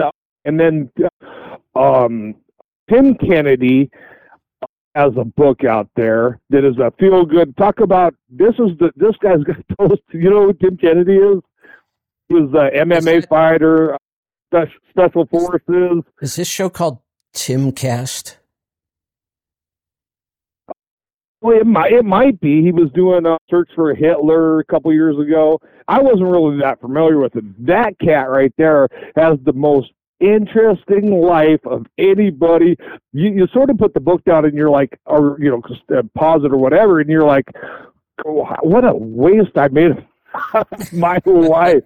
This guy, you know what I mean? It's almost a depressing thing. You're like, oh my God, this guy, it's unbelievable the shit that this cat's been through and done, Yeah. It's unbelievable. It just makes you smile. At least there's somebody out there that's living the life to the fullest anyway. There you go. Good stuff. Okay, that's all I got, my friend. Thank you. All right, that's all I need. Thanks for the call. Let's go to Kentucky. James, welcome to the program. Hey, Kevin. Here's the deal. 2 years ago, 2021, I made $170,000. I paid taxes on that. I had to write the check to Sam for $45,000. Doesn't that hurt? I was like, I never made that much. Doesn't that hurt? I made $45,000. I know. And when you have to write a check to the IRS for $45,000, how many other places do you ever write a check for $45,000 for?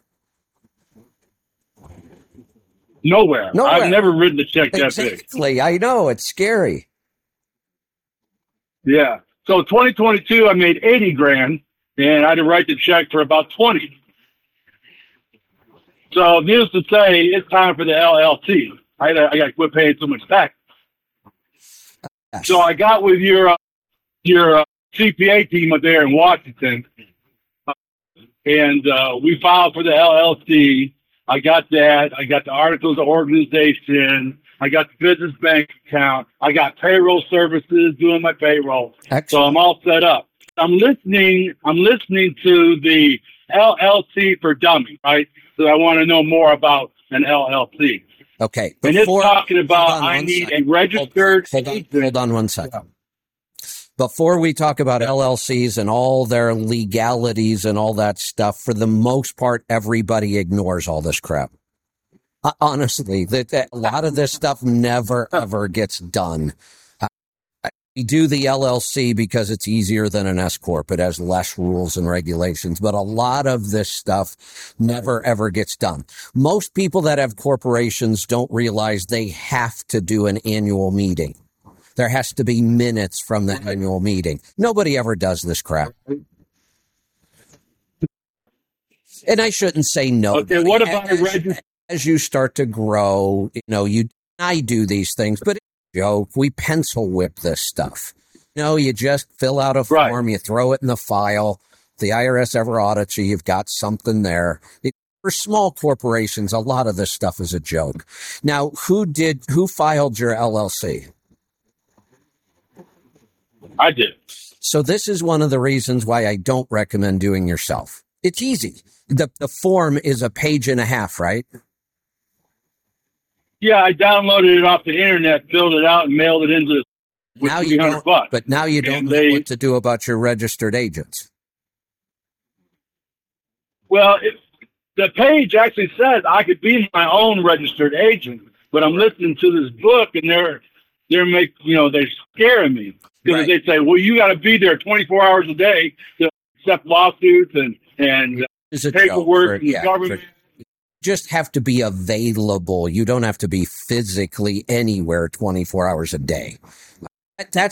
Here's when it comes to things like this, where there's a lot of government involvement, filing for your authority, getting the corporation or the LLC. Even though you can do it cheap and easy yourself, I just recommend paying somebody to do it.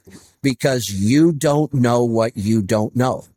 You didn't even know there was a need for a registered agent. You don't know how registered agents work. No. What if there's something else that you knew they were supposed to have? How do you know what you I knew if you had your own authority, you had to have a BOC3 and everything.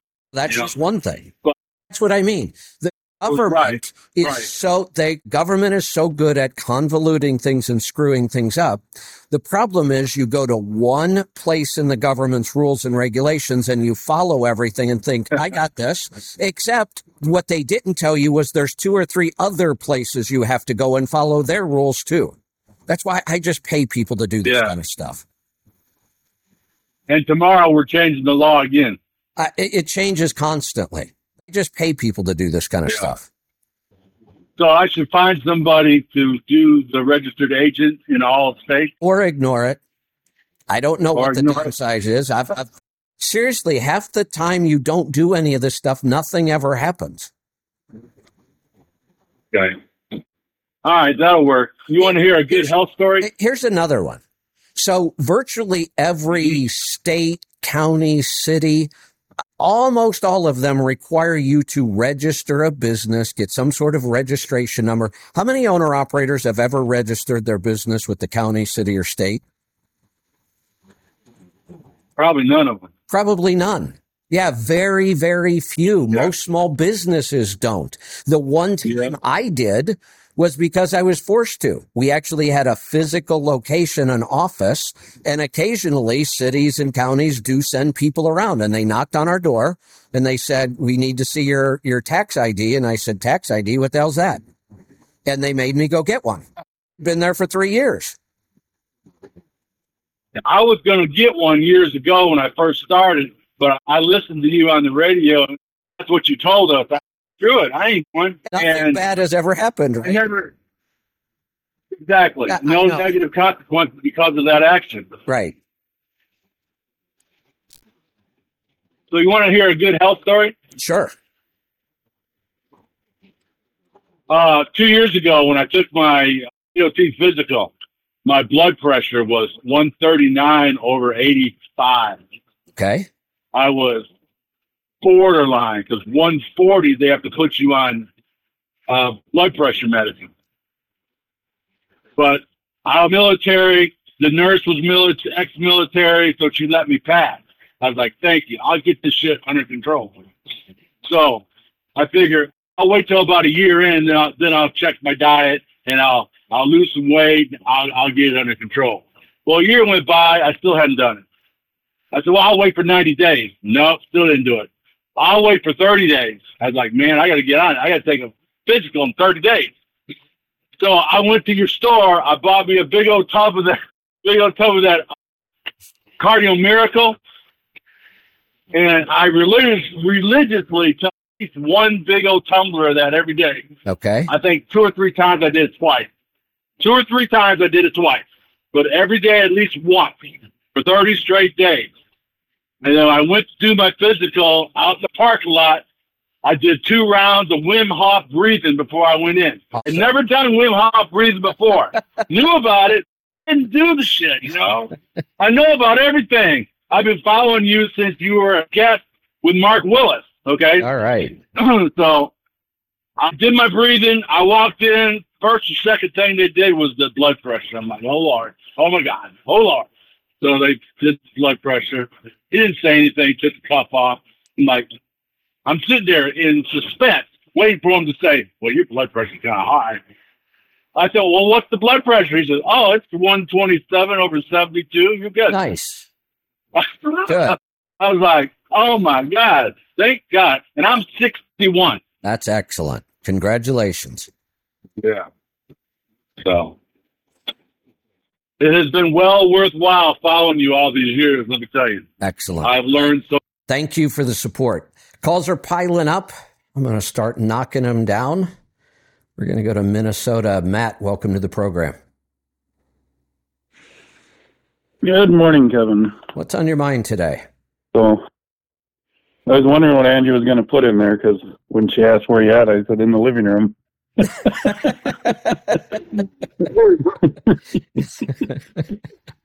Well, that's unusual. But so I overheard some calls, and of course the one with the nuclear power plant in Monticello. Yes. Which is about 90 miles from our house. I hadn't heard anything about it, so did some research online, and it's one of these things that's blown way out of proportion. I kind of thought, I didn't think the water was... Trust the news. Right. Yeah. And I'm certainly not blaming the caller, because, like you say, it's concerning when you hear it, but... It is. And being compared to... It's hard to go figure some of this stuff out, but I didn't think that we had real problems with water, the cooling water from these plants. Yeah. I guess a good comparison would be, like, in your house, do you have any fluorescent light bulbs? Or at some point in your life you've had them, right? There's probably still a few left. I know I still have fluorescents in the trailer. I want to swap those out, but not many. But there was a time when a lot, yeah. Yeah. You ever break one? Yeah. Lots of times. Did you call poison control and... Of course, 911 and make a big deal out of it. Okay, well that's probably the comparison here. Kind of thought so. Power plant, it's a big deal, but it's and as soon as we hear nuclear, right. So we are actually dealing with this issue here in our little town. We're such a tiny town that everything is talked about. We have a data center that wants to build here in town. They want to take over one of the empty warehouses we have and then maybe build another one. Data centers, these are also referred to as server farms. These are buildings with lots and lots of computers, big servers, not a lot of people. Data centers don't use a lot of people because the computers are doing all the work. There's just somebody there to kind of monitor. They also produce an incredible amount of heat. So the town is worried about the fans causing noise. I've done some research on this where some of the big data centers, there is a constant noise in a 13-mile radius. That's pretty big. That's a lot of area to hear a noise from. So we're a little concerned about that. This is supposed to be a much smaller data center. We're on the river, so they are going to use water to cool. The water is never contaminated in any way. The water is a sealed system. It's pulled out of the river, run through cooling tubes, put back out into the river. So there's no danger of contaminating the water, but there is a danger of changing the temperature of the river and how that affects things. So I'm actually involved in a lot of that research right now for things like that. I don't want to be the guy that says, no, you're not putting that in my neighborhood, but I will be. There are better places to do that. If these things are really noisy and they have all these other problems, they need to be out away from people. Well, but they're huge consumers of electricity, aren't they? Yes, and that's why our in town building them, wants they it. want them near. Right. Our town wants it because we make money selling electricity. We run our own electric company in town. So we do like looking at places like this that use a lot of electricity. Yeah. So, yeah, back to the nuclear power plant, the 400,000 gallons of water, which sounds like a huge number, but that's not even enough to fill an Olympic swimming pool.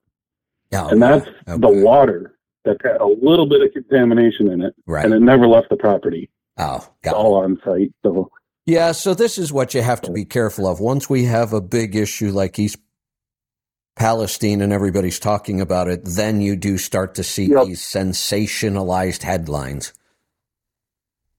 Yeah, which, I get. We want to know, but then, like you say, this story here is a small one, but if that's all the headlines are, well, then, the big ones get lost. Right. The other one you mentioned, you read, the Port of LA, Long Beach. Yeah, what's going on with that? Not enough workers. That's an interesting way to word a union strike. Yeah, what's with that? So I did read afterwards. Like I said, I saw this headline while I'm on the air, so I don't have time to really read it. But I did then back for a second, and I saw there was some kind of contract talk going on. Yeah, this is extended all the way from years ago. Really? So they actually figure the whole backup, the only reason, of course, but, there was an influx of shipments and all that. But prior to that, the union instructed their employees to start slowing down because their contract was up for negotiation.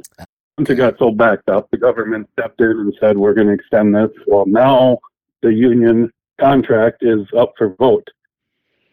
So yeah, they're going home at 3:00. Unbelievable.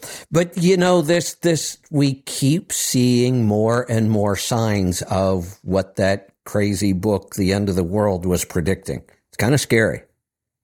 Yeah. Well, the union's biggest fight right now, in this situation anyway, is automation. The port wants to invest in automating things, and the union is no way. Well, eliminate jobs. Well, I mean, let's think about it. If there were ever a place where automation and electric would work to move things around, it's at the docks, the ports, the warehouses, the terminals. Me right now, an electric yard truck sounds like a really good idea. That's where this stuff kind of should start. Right. Yeah, right. Yeah. An autonomous electric yard truck. Right. Exactly. That's where we should perfect this technology in controlled situations like that. Yeah. But we do have to start thinking about all of this autonomous technology in moving stuff around, whether it's vehicles, warehouses, boats, whatever it might be, drones delivering to homes. That's all taking away jobs. And we're hearing that there isn't enough people to do the jobs and keep this world economy going. But at the same time, what do the people do when they don't have a job anymore? I mean, what jobs are we going to do if we keep AI? I mean, there is a real fear of how many people just this simple AI that's only been out for a couple months, that this is already replacing jobs. Yeah. Well, I mean, I got a lot of older friends that think the internet is what's destroying our society, and there's some truth to that. I mean, absolutely. look at social media, that certainly hasn't improved our society in right in many ways. Yeah, right. Yeah, exactly. I don't know. It's a crazy time. There's no doubt about that. Yeah. Yeah, that's all I really wanted to point out was, when you read a headline, don't get excited by what the headline says until you get more details. And now that everybody's a journalist and we have this thing called clickbait. The idea is just write a headline that makes people open the article. The article can be total garbage. Yep. Doesn't have to be written well. All we want you to do is open it. So just click on this link. It's called clickbait. So they write headlines to get you to open them. I deal with it all day long. Yeah. And, the companies that actually do it for entertainment, some of it's hilarious because. Oh, yeah. The Friday or over the weekend, there was a news article, the CEO of Bud Light is stepping down because of, their decision. And that was all fake. Yeah, it was fake because the VP, or I forget who it was, came out and said, no, we did it on purpose and we're going after a new market. Yep. That's their claim. They did it on purpose. They know what they're doing and they're going after a new market. Fine. I guess you don't realize you're going to lose another big one, but we'll wait and see what happens. Speaking of funny, I keep talking about Elon Musk. It's hard not to, especially when you're on Twitter as much as I am anymore. Elon Musk, obviously the guy's extremely intelligent. I mean, just look at what he's accomplished. It's incredible. But he has the sense of humor of a 12-year-old boy. Did you hear what the latest stunt he pulled? No. On the side of the building in San Francisco, where they've got a big Twitter sign,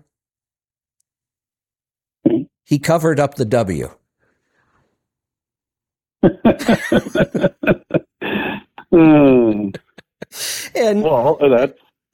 And then the article actually claims, whoever wrote the article, and I don't know if this is true or not, but they claim that Elon Musk's favorite word is tits. I don't know. I've never heard that before, but now the side of the building says titter. And then the landlord actually complained and said, no, it's in your contract. You have to have the name on the side of the building. So he put the W back in, I don't even know what they call this. It's like a faded letter. So it's there, but you can barely see it. All the other letters are bright white, and this is like ghosted or grayed out. Yeah. That's what Elon Musk is busy doing. Well, I completely believe, about his train of thought and funny words and childish sense of humor. I know. You know all the models of Teslas? No, not even close. I don't think. Started with the S. Right. And then it was an X and then a Y. And he never got the E approved. It was supposed to spell sexy. There is a Model E. Ford fought the E model. Well, maybe there is now, but Ford fought it because they have the E. Yep. That's what it's supposed to be, the economy. Yeah, I think. But the Ford economy line vans, they fought an E model in a different brand because they already had it. Okay. Now, I'm pretty sure there's a model. They call it Model E, not E model, but I'm pretty sure there's a Model E. I think that's the cheap one, like $39,000 or $40,000 or something. Yeah, he's got a kind of a weird sense of humor.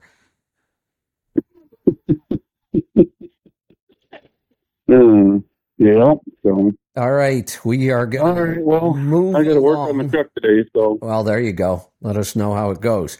We're going to head off to Texas this time. Dwight, welcome to the program. Hey, I'll give you something to look up real quick before we get to my question. Just east of Redmond, Oregon, was the little town of Prineville. When I was flatbedding, I took steel up there. Facebook has a humongous data center up there. They have 10 humongous warehouses, multi-story, each one of them's got about 18 humongous, because you're talking about heat, AC units, because there's nothing in there but computers for the most part. And they have 10 of those facilities right now, and we're going to build a lot more in the little bitty town of Prineville. So that, talk about adding heat and electricity. So, yeah, check that out. Since you're in Oregon, you want to find out what makes noise. Well, that's so. I may run over to Prineville. The problem is that there's lots of server farms everywhere. We have tons of them out here. Amazon has them, Google has them, and they do tend to be out in more rural areas because of this. They need lots of space. They need lots of electricity at low prices. So they tend to be out in rural areas, and I'm okay with that. I mean, I can't complain about server farms because we lease space on server farms. That's how we run our operation. And we lease space on multiple server farms, so we have redundant backups. And they're in different parts of the world even. So if there's, huge problems in one part of the world, we still have a backup server somewhere else. So I can't complain about these places. Right. I need them to run our business. But doesn't mean every place they want to put one is a good idea. This is a new model of a smaller, much, much smaller server farm than what they've been building recently. And they say the smaller footprint helps get rid of a lot of the problems. I just want to make sure that's true before we let this thing come into town. Well, something else that just bugs me is they always want to go to the most beautiful, pristine places. And I love Bend, Oregon. So people that don't know, that's not far from, it's not, 20 miles from Bend, Oregon, which used to be where I wanted to live and retire. Yeah. And it's beautiful. Back in mid-90s is when I actually lived in Oregon. I lived in Beaverton for a short while, and business didn't work out, so I left. But no, the plans were to get the businesses up and going and be like everybody else, have a place in Bend. And so I love that area. And when I went out there, because you won't believe, if you hadn't been to Prineville in a while, you'll be, Les Schwab. You want to see another big facility, that'll blow you away. You know how big they are, the tire people. Yeah. They've got thousands and thousands of containers themselves. Right. But it just blew me away that Facebook, and hey, they're kind of out, but they're kind of out in a really nice area, even though it's high desert. But, well, anyway. I say that you have to have server farms. I mean, that's not going away. That our world runs on computers. These things are not going away. We need to find good solutions so that they're not disruptive. And, we live in a beautiful place, and our primary revenue here comes from tourism. People want to come here and spend time. It's a beautiful place. If they can make this thing work and it's not a big problem with noise and too much hot water, I'm okay with it. But you got to prove that to me first. Yeah. Well, anyway, you had the other caller, and y'all were talking about money and Landstar. I'm real new with Landstar, and I know I should have been putting money back into the maintenance fund and things like that, and I haven't.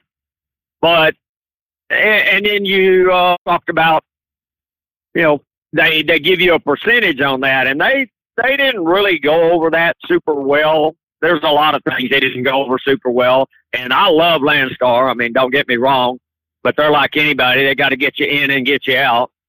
But especially, and I took class during COVID, so they were really rushed. And trying to understand your instructor when they're wearing a mask. Oh yeah, that was a challenge. Right. I would ask her to repeat something, and she'd get fighting mad.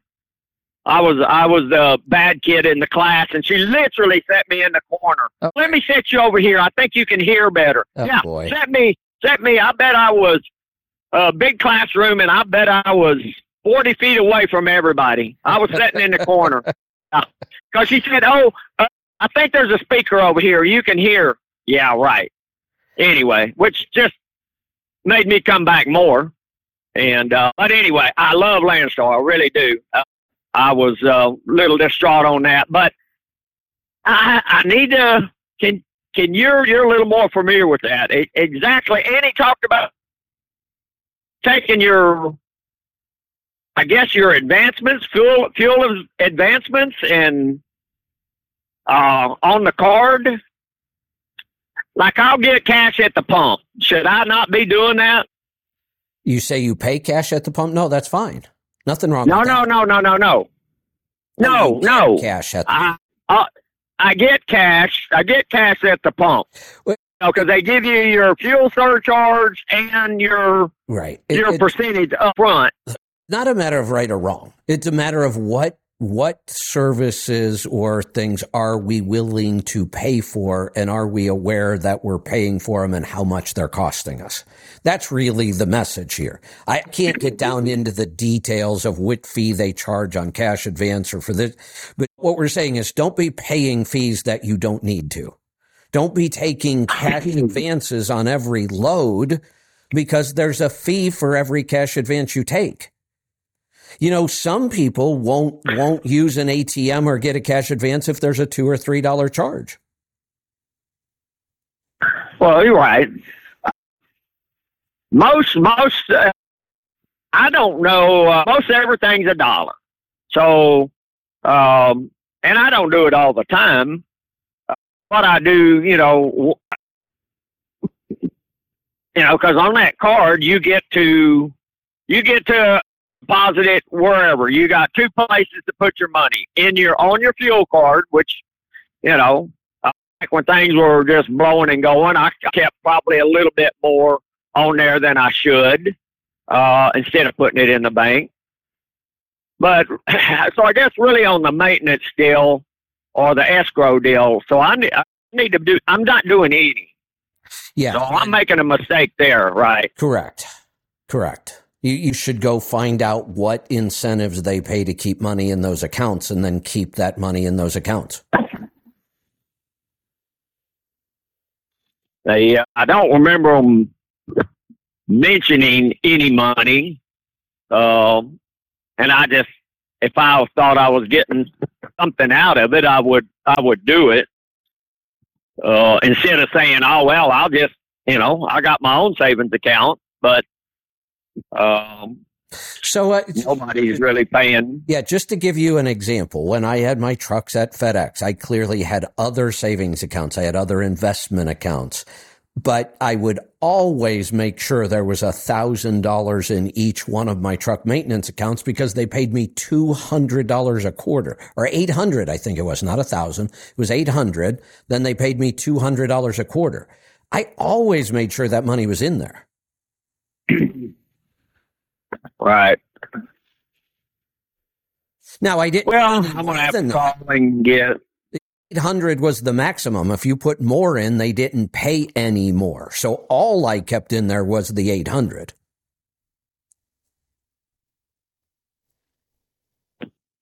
Well, that again.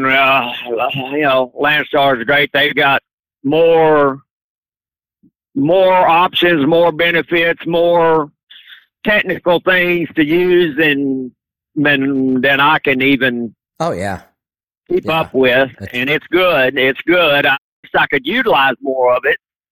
And I'm gonna have to, because it's anyway, my dedicated run is fixing to come up for bid, and it's probably, well, we know that's not going to be good.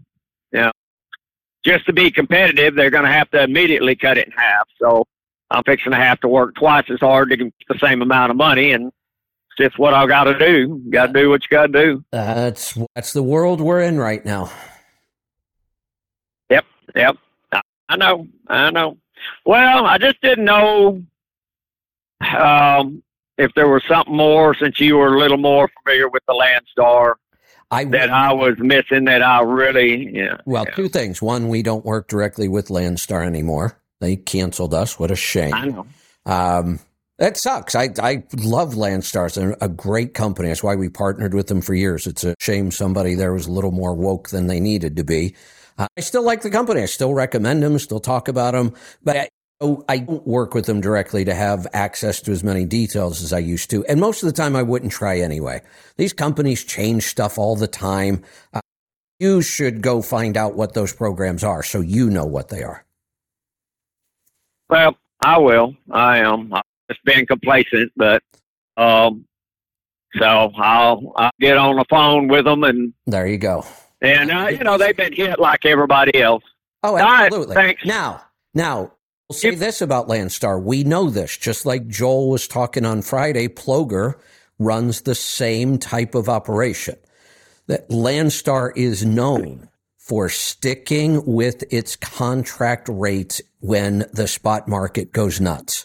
So when we talk about the tender rejection rate, which is what we're talking about right now, Landstar has a contract with somebody to, let's say, move freight for $2.10 a mile. And it's time to go pick up that load, and Landstar doesn't really want to send a truck to go pick up $2.10 a mile because they're doing $3 everywhere else. But you know what? Landstar doesn't do that. They go cover the freight most of the time. They stick with their contract freight and keep their customers happy. So when the market turns and the spot market tanks, Landstar usually does better than everybody else. Now, I know a lot of Landstar contractors who were unhappy that they couldn't get those big rates they were seeing on load boards. And this is why. Because Landstar continues to service their contract freight. Well, I guess, I don't know if I'm using the right word, but, they got this contract back. They wrote this contract during COVID when, they couldn't get anybody to run. So, this is double the rate. And, it's almost double what everybody's getting right now. And, it's almost $6 a mile, and it's coming up for bid. And, chances are the customer's not going to pay that when everybody else is, getting $2.50 to maybe $3.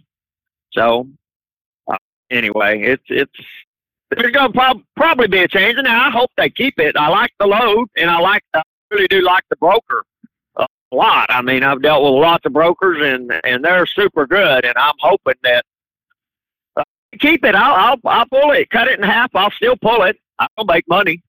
There you go. Not stupid money, but I'm going to make money. That's all that we hope for during a time like this, is we can make enough money to just ride it out and wait for the next wave to come again. Good stuff. Let's go to Nebraska. This is my last call on the board, so we will wrap this up today when we run out of calls. You've still got time to jump in. 855-950-3835. Paul, welcome to the program. Hey, Kevin. I got a new to me Volvo back in January, and it's an 860 with a 12.5 steer axle, and the dry van loads I'm pulling I'm pretty much grossing right at 80, and I've been listening to you long enough to know I'm not stupid, I'm just ignorant on this. So how would I go about closing that gap more? You may not be able to. I mean, you're limited by your 12.5. Even if we put tires on there, you can put a lot more weight on your steer axle as long as you have the equipment to do it. You've got to have the rated axle and the rated tires. Technically, we can go up to 20,000 pounds on a steer axle, but we have to have the equipment to be able to do it. And if you don't, there's not much we can do. It's not worth trying to reconfigure the front end with a heavier axle. So the best you can do here is just start playing around with your gap and the weight. But If we can't fix the weight here, the 860's heavy. What's your tractor weigh? Before I put my bumper guard on and any of my stuff in there full of fuel, I was 20,650. 20,650. Are you kidding me? No. Holy cow, that's a heavy truck. Yeah, you're not going to be able to close up that gap. That's what I figured, and I got room to play. I got my air dog ordered. I got my flow below ordered, and my air tabs ordered. Yeah, I'm happy with what I'm doing already with it. Then keep it up. I'm just trying to get more. Don't worry about that gap. You would make yourself crazy trying to manage that gap with that kind of weight. Right. I'm just trying to do everything I can with the tractor because air tabs, company trailers, I have no control. I just ordered them. They should be coming. Good. Yeah, that'll help a little. I mean, we can help a little bit with that gap. Your trailer or a company trailer? We pull company trailers. Okay. I have no control on them. Yeah, I was going to say we could put some aerodynamic devices like the lead edge or something like that, but if it's not your trailer, hey, you know what? So there's still a lot of other things you can do about fuel economy. In your particular operation, I just wouldn't waste much time on this one. Okay. I'm just, like you said earlier, we're doing what we can to get by, and right now, as I'm doing it, I'm still profiting $1 a mile. Excellent. So. As long as you can do that, you're going to be fine. Yeah. So that's the key here. It's good to ask about all these good things. It's good to look at these things. Where can we cut costs? Where can we make more money? Sometimes you just look at it and go, okay, that one's not going to be worth spending a lot of time or money on. And with that kind of a tractor weight, you're going to really, and a not a heavy front axle, you're going to struggle trying to close up that gap. You may not be able to do it at all. All right, so we've got a call being screened right now. Let me see if I have any other notes that I didn't get to. Nothing I can see. A lot of stuff going on. Obviously, a lot going on in the economy we're keeping an eye on. That's my biggest concern right now. How far are rates going to drop? But then even more important than that, how long are they going to stay there? We are at a place right now where rates don't have to drop anymore at all. If these rates stay where they are for 6 months, we're going to lose a certain number of people. If they stay this way for a year, we're going to lose even more. If they stay this way for 18 months, it's going to be even worse. The numbers don't have to go any lower. All that matters now is if they don't get better, the longer this goes on, the more trucks we'll lose. And eventually, we'll lose enough trucks that the rates will start to come to some sort of equilibrium again. The problem we're still facing is this threat of stagflation. Let's go to Arkansas. Brandy, welcome to the program. Thanks, Kevin. I've had this question for a while. I've tried 2 different people, and I'm not getting results. I thought I would get it on rolling toe, but I guess because Mike doesn't drive, he couldn't help me. But Kevin tried, but I'm thinking maybe you would have better understanding. So when I'm driving, I know some of the interstates are just really atrocious, bridges and overpasses and that kind of thing, let alone potholes. And I'll watch the vehicle ahead of me. When they pass over it, will the trailer swing left or right? Sometimes I see that, and I know it happens because you'll see all kinds of pieces of broken pallets in the same vicinity. So you know that something's happening there. But it seems like it happens to me all the time, but I'll look, 53-foot vans and reefers, and I'll look behind me to see, is that going on with their truck? It's similar to a wiggle wagon, but is it just bad roads, or is it me?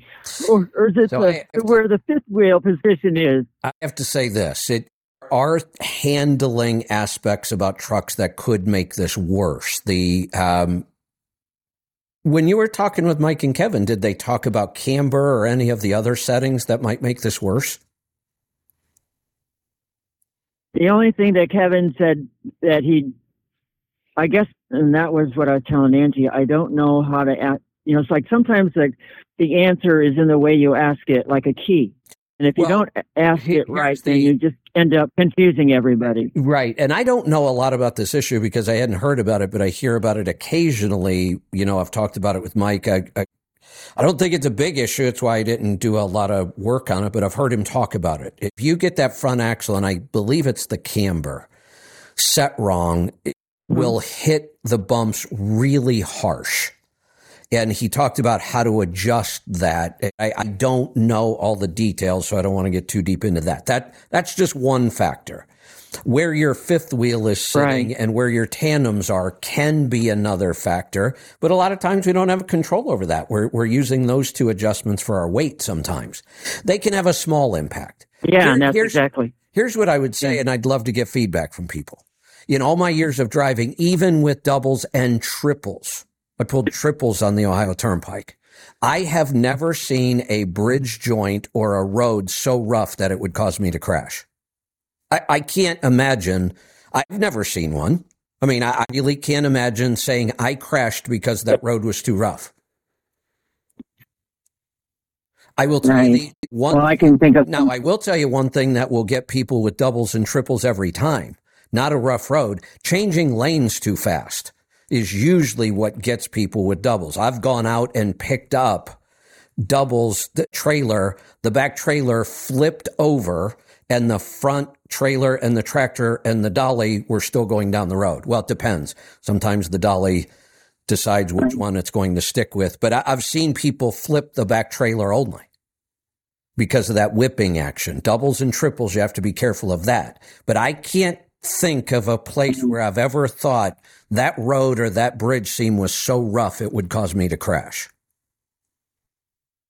Have you been across 40 in Arizona and New Mexico? Absolutely. Many, many times. Really. I probably, in the last 5 years, 10 years, I've probably traveled 40 more than almost any other road in the country. I travel 40 a lot. So, in the Southeast, it's a disaster. I get it. I know there are really, really rough roads, but I'd like to hear from somebody else. I don't believe there's a road so rough anywhere that it would cause me to crash. Okay. Well, there's lots of potholes in Arizona, and every time I go through there going eastbound anyway, I always see at least one car or an RV pulled over with a flat tire. And then there's some, right around the Gallup area, there's some pretty intense... Here's something else I'll tell you about that. Let's think about that for a second. Thousands, tens of thousands, hundreds of thousands of cars go on that road. You see one with a flat tire, or two, or 10. It's still such a small number. One of two things happened. Either they got a flat tire for some other reason, they just picked up a nail or whatever, or there are a lot of people that run tires that aren't serviceable anymore. I mean, I look around in parking lots. There are cars with horrible tires, trucks too.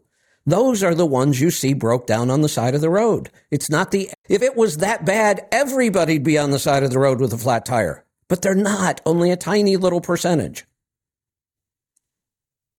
Yeah, it's dodging them is what it is. You run on the shoulder, you run half in the middle, that kind of stuff will cause crashes. Yes, you've got a set of doubles, and if you think you're going to swerve to miss stuff like that, you're setting yourself up for a problem. Hit the damn thing. Don't try to swerve around it. Yeah, I get it. It'd be nice. I agree. It would be nice if they would just fix the damn roads. I get it. I'm not defending the roads. They're awful. They're horrible. Our system of repairing roads is when you went out to Louisville, you had said the roads were atrocious, and that's why I could figure I could find favor with you on this subject because I don't. Well, it's not whether you're going to find favor with me or not. You're just going to get my honest take on something, and my honest take is the roads suck. Right? Yeah. I busted stuff. I busted shock mounts. I busted a shock. I busted the main shaft in the shock, snapped it because the roads were so rough this last trip. I had to redo my whole front end. I had to fix the leveling valves. I put in new shocks. So I'm not saying the roads aren't bad. They are. But what I'm saying is, as bad as they are, I have never found a stretch of road that I was worried was going to cause me to crash. Yeah. Which was your original question. Would it cause you to crash? So I just wanted to... If you had asked me, do I think the roads suck? Yes, I think the roads suck. And it sucks that we spend all this money as an industry and we have to deal with horrible roads. Yeah. I just didn't know how to ask it. And then did you try the carnivore snacks yet? I haven't got them. If they're here, sometimes things sit at the warehouse, and if I don't get down there, I don't always get them. Sometimes things sit at the post office, or they're at the post office, and then they get picked up and they go to the warehouse. So I just have to go find them. I see. Okay. All right. Well, I was thinking they might make a good prep kind of meal, but they're stamped on them, though, and they're just absolutely delicious, and I just want to hear your feedback. Yep. As soon as I taste them, you'll know. Okay, I'll listen then. All right. That's all. Thanks for the call. Looks like that's going to do it today. I think we're going to wrap this up. Good calls. We will be back tomorrow for the Power Hour, Destination Health on Wednesday. I have a guest. It's the founder and CEO of Sauna Space. So we will be talking about infrared lights, infrared saunas, all that kind of stuff on Wednesday. Thursday, we'll have Rolling Toe. Friday will be the usual. I'll let you know who's going to be joining us. We will see you back here tomorrow. Be safe, be profitable, be fit and healthy. Always do the hard work and master the journey.